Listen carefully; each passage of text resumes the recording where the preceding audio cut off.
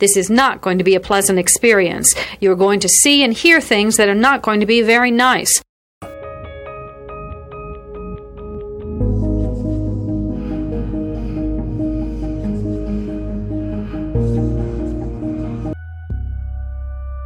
Experts divide serial killing into two general types, organized and disorganized. An organized killer brings everything he needs to complete the murder. A disorganized killer improvises. Begin.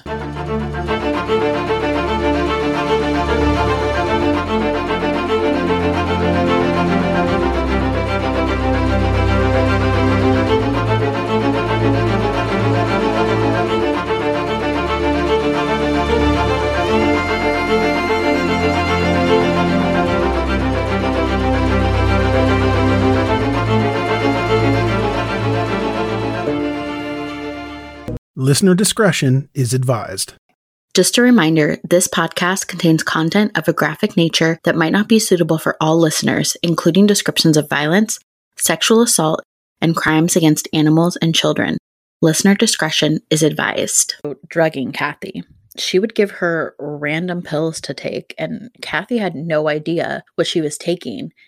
But because she didn't want to get beat, she basically did as she was told. So Shelley would give her lorazepam, atenolol, Altace, Paxil, and Prozac. And eventually, Shelley moved Kathy to the unfinished basement where Shane was, and they basically slept on opposite sides of the basement. Shelley also got her husband Dave involved in the abuse. She made him push Kathy down the hill in the backyard while she was naked and freezing because there was snow outside. And as soon as Kathy would get up, Shelley would make her walk back up the hill, and the cycle would start all over again.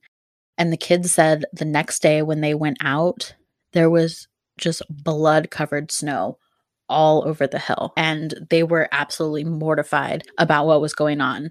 But again, they're kids. They couldn't tell anybody what was happening. So in March of 1991, she made Kathy write this letter to her family so that they would believe that she actually just took off. Kathy's sister said, quote, "The story that was woven seemed plausible," end quote. And they truly wanted to believe that Kathy had found love and happiness. I think everybody wants that for their family. So when you have a letter in your loved one's handwriting that's saying, "Hey, I went off to California with my boyfriend," they kind of take it at face value. And, even though they've never heard of this guy, they really want you to be happy. And so they just really didn't think anything of it at the time. So about a year later, in the summer of 92, Shelley and Dave buy a farmhouse in Raymond. This house was a real step down from where they'd been living before. It was a fixer-upper, and there was a lot of work that needed to be done. But the one thing that this property did have was that it was way out in the country.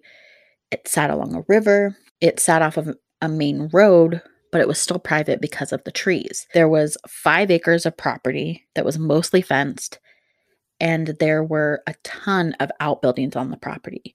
There was a chicken coop, a tool shed. Here is a quick word from our sponsor. We take this few seconds off to inform you, our valued loyal listener, about the best health and fitness podcast shows from the Nespod Studios. Join us as we give you the best of the best health and wellness updates you can rely on for the treatment of chronic health problems. Classic functional medicine back to basics health tips and special updates from the best doctors in the United States of America. Check out this health and wellness podcast shows. Explore Health Talk Weekly, Healthy Lifestyle Matters, Excellent Health Digest, Healthy and Free Daily, and last but not least, Weekly Health and Fitness Corner. Also, check out Nasty Boy CC, the truest story never told fiction podcast, for that real life on the go experience with the 27-year-old golden boy who made our guest invite #1 list. He tells us about his story as it happens in real time and in real life. It's Nasty Boy CC, the truest story never told. Go get a load of that happiness, because happiness is healthy as we know it. Join us every week as we continue to provide you the best of health and fitness wellness updates from around the globe. Enjoy the show.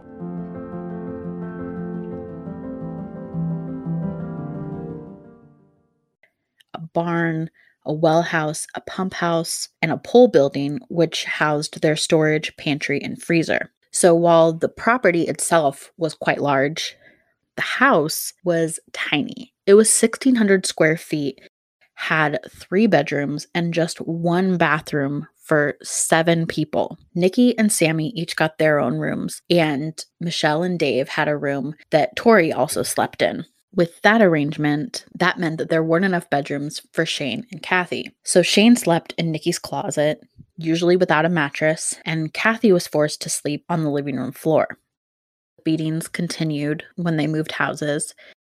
Shelley would hose Kathy down outside when she wanted to give her a shower, but instead of using soap to clean her, she would use bleach, which, as we all know, is really not supposed to come in contact with your skin, and so it was incredibly painful for Kathy. And once again, Dave was gone working. He would work during the week and he would only come home on the weekends usually. So he really didn't have an idea of the day-to-day activity that was going on the property.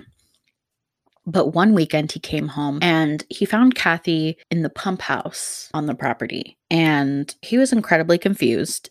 And so he went and asked Shelley, why is Kathy sleeping in the pump house? And Shelley convinced him that Shane was abusing Kathy. So she had moved her out to the pump house for her own safety, which, again, because he wasn't there all the time, Dave just took her at her word and figured that was the best place for her to be so she didn't get hurt. Kathy continuously tried to escape from the new house.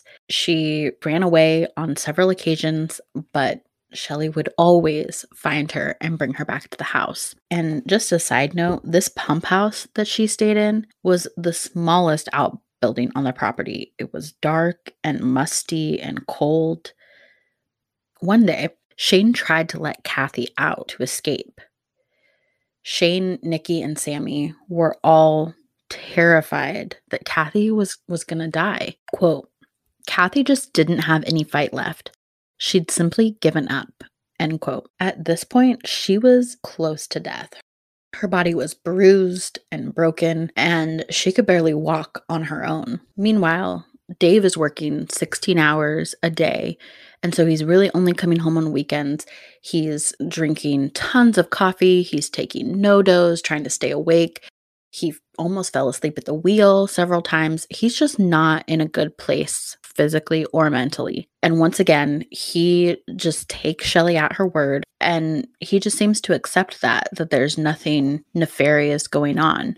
So after Shane tried to let Kathy escape and she just refused, things went downhill. Shelley found Kathy had taken a shit in a Tupperware container because, again, Shelley literally controlled when Kathy used the bathroom. Shelley decided that waterboarding Kathy was the next level of punishment. She made Dave construct the waterboarding device, and of course she made Dave do the actual waterboarding. Shelley would laugh while Kathy screamed to try to make her stop. The waterboarding only took place on one occasion, but that was more than enough. Shelley eventually resorted to feeding Kathy rotten food. She'd blend it up and tell her it was a smoothie. She made her eat a cup of salt, but none of this was ever reported. Apparently, no one ever heard Kathy's screams. No one ever saw Kathy naked working on the property. Nikki and Shane, who had been the victims of Shelley's abuse before Kathy came to live with them, wanted to help Kathy so badly, but they couldn't. They were so terrified of what their mom might do to them, and they knew that Kathy couldn't help herself because she was so weak. So Kathy started having labored breathing. She couldn't stand up on her own because she was too weak. She was covered in bruises in varying degrees of healing. She'd lost a ton of weight, more than 100 pounds. She would have injuries like falling in the shower where she would have cuts and bruises, and she truly needed medical attention, but Shelley just never took her. Towards the end of her life, Shelley moved Kathy from outside in the pump house to inside the house in a small area of the laundry room. For some reason, she actually gave her a mattress, blankets, and pillows. In July 1994, Kathy started making gurgling sounds in her quote-unquote bedroom, but Shelley just brushed this off. Prior to this, Dave had noticed that one side of Kathy's face was droopy, and she was no longer functioning at a normal cognitive level. But by the time Dave had really caught on to how bad things were, Kathy was in a terrible state. She had vomited all over herself, and she was choking on the vomit to the point where she couldn't breathe. Shelley had just left Kathy in this state for who knows how long before Dave came home. Dave tried performing CPR and thought about calling 911, but he didn't want to get Shelley into trouble and was worried about the trauma it might inflict on the kids. Dave wasn't able to save Kathy. When he told Shelley this, Shelley actually seemed puzzled that Kathy had died, and the kids were hysterical when they found out Kathy was dead. Their worst fears had come true. Shelley took the girls and went to Westport and then came back for Shane. Dave tried to rationalize Kathy's death as an accident, and Shelley told Dave how she wanted to get rid of Kathy's body. There was a fire pit on the property where Kathy's body could be burned without raising too much suspicion. It took more than 5 hours to burn Kathy's body to nothing but ash and bone. Dave then took Kathy's ashes to Washaway Beach and dumped her remains into the ocean. He returned back to the house and burned Kathy's clothes and possessions. Of course, now that Kathy was dead, Shelley needed a cover story to tell people. She made up the story that Kathy had committed suicide, but because of Dave burning the body in the fire pit, she didn't want Kathy's family to know, so she made Nikki and Shane collect the remaining bits of Kathy from the fire pit. Eventually, Shelley realized that she was going to have to come up with a better story for Kathy's death. The suicide angle just wasn't going to work. So Shelley went back to the story that Kathy ran away with her boyfriend, Rocky. She put together cards and letters and said that Kathy and Rocky were traveling. And then she made Nikki forge Kathy's signature on the cards. She told Dave to go to Canada and mail out the letters. She had this elaborate plan for covering up Kathy's death. And then, as a backup plan, she was just going to blame Shane for Kathy's death. Basically, she'd do whatever it took to save herself. Shelley even called Kathy's mom to see if she'd be a threat, and Kathy's mom had zero interest in seeing or talking to Kathy. Unfortunately, after Kathy died, Shelley reverted back to abusing Nikki and Shane. But several months later, in February 1995, Shane suddenly disappeared. He talked about running away even more frequently after Kathy died. Had he finally escaped? Shelley would tell the girls a few weeks later that Shane was fishing on Kodiak Island in Alaska. With Shane and Kathy gone, Nikki was all alone in her abuse and torture. She was the favorite target of her mother. Shelley banished Nikki to the outbuildings and the woods behind the property. Most of the time, she made her stay out there naked. Once, she cut Nikki in the leg so bad, she left a 2-inch gash in her leg. Nikki was so fed up with the abuse and torture, she tried to kill herself in the barn. She made a noose using hay bale twine. Fortunately, the beam Nikki had chosen snapped and broke, so she couldn't hang herself. So this whole time, Shelley hasn't had a job, which honestly makes sense why she tortured the kids and Kathy. She basically had nothing better to do. But in September of 1996, Shelley applied to be a teacher's aide in the South Bend School District. I couldn't tell if she actually got this job. Probably not, because she does keep abusing the kids. But Sammy, for her part, had found a way to kind of deal with the abuse that she suffered. She had seemingly good friends who knew that her mother was crazy. Her friends didn't even know that she had a sister named Nikki because they never saw her, even though she was always outside working on quote-unquote chores for her mother. But the thing is, once Shane and Kathy were gone, Shelley refused to allow Sammy and Nikki to become close to one another. She didn't want them talking to each other or hanging out for fear that they would conspire against her. And again, Dave still wasn't around.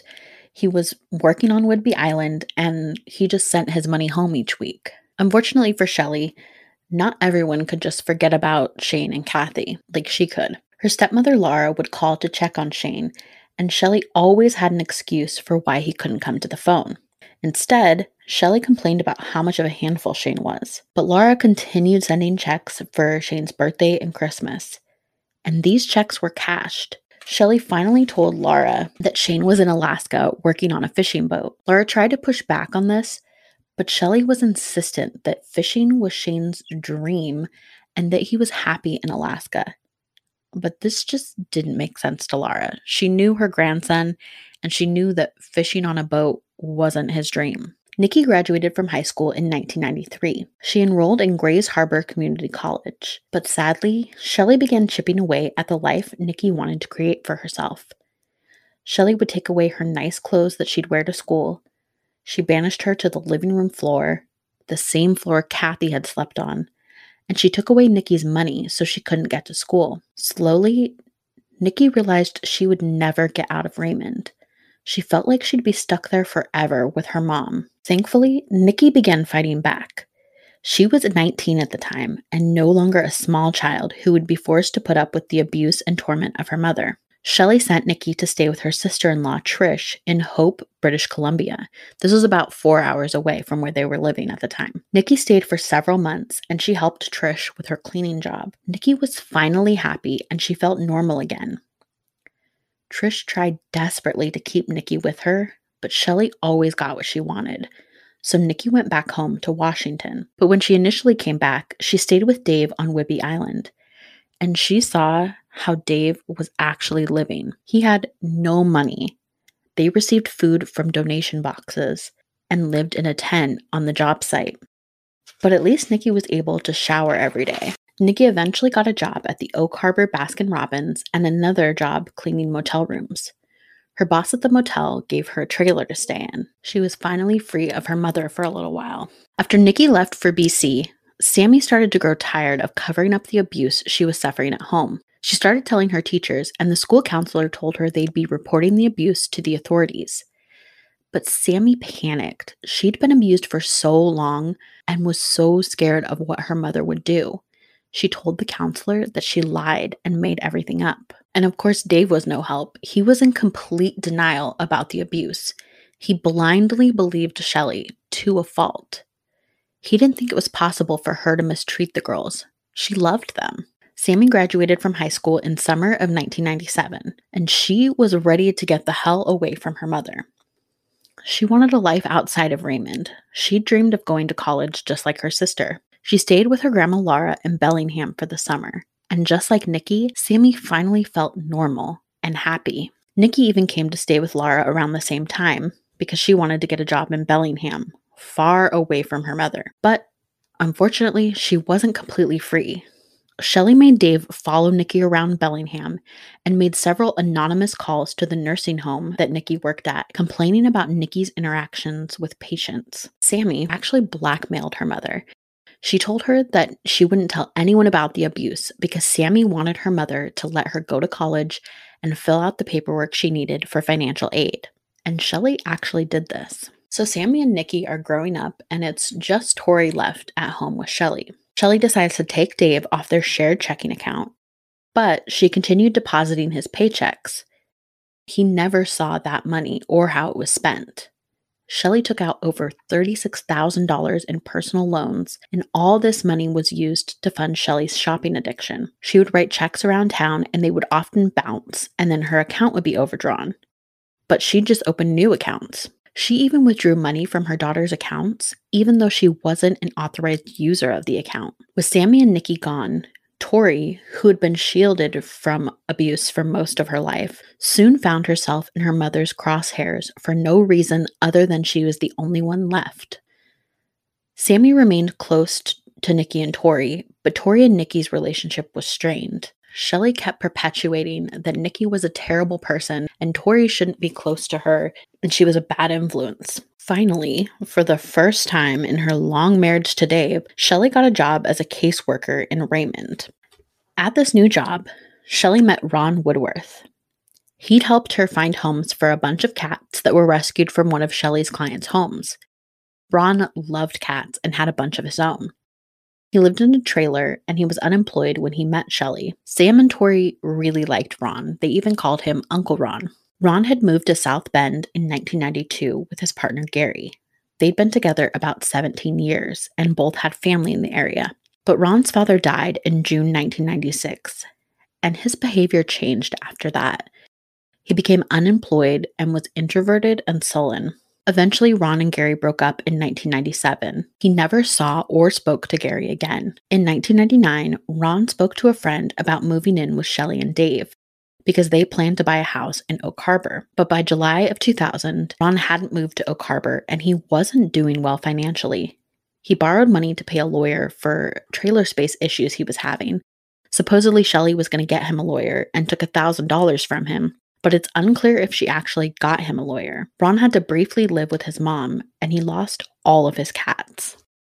He was devastated. Ron did eventually move in with the Knotek family, and he stayed in Sammy's old bedroom, but it didn't take long for Shelley to start her abuse. Once again, with Ron as the subject of Shelley's torture, Tori didn't get it as much. Shelley beat Ron and started giving him the same cocktail of drugs she fed Kathy. She started giving Ron bathroom privileges, took away his bedroom, and made him do chores outside. While all this was going on behind the scenes, Shelley was barely holding on to her job. She was described as defiant and erratic. She'd received 2 write-ups. She would delete voicemails for the company, and she made Ron write letters of support from him and his mother after a poor performance evaluation in January of 2001. In March, she received a written warning and was notified that it was possible she'd be terminated. In May, she was placed on probation, but by June, she was given a severance check and she was terminated. Ron's friend tried to get him out of Shelley's grasp, but it was too late. Shelley had a hold on him and she wouldn't be letting him go. Shelley, like all typical abusers, pushed Ron away from his family, isolating him so that she was all he had. She made Ron write letters to his family, berating them for perceived mistreatment. He blamed his mother for why he lost his cats and told his brother that their mother was a traitor. Ron told his family he was moving to Seattle and all future communication would go through Shelley. The last letter Ron wrote to his mother, dated October 9th, 2001, read, quote, "Madam, this is to inform you that I am giving Mrs. Michelle Knotek permission to remove all my personal property from your home and storage building. What she does with it is none of your business. Once she has removed everything, you will receive no more communication from me.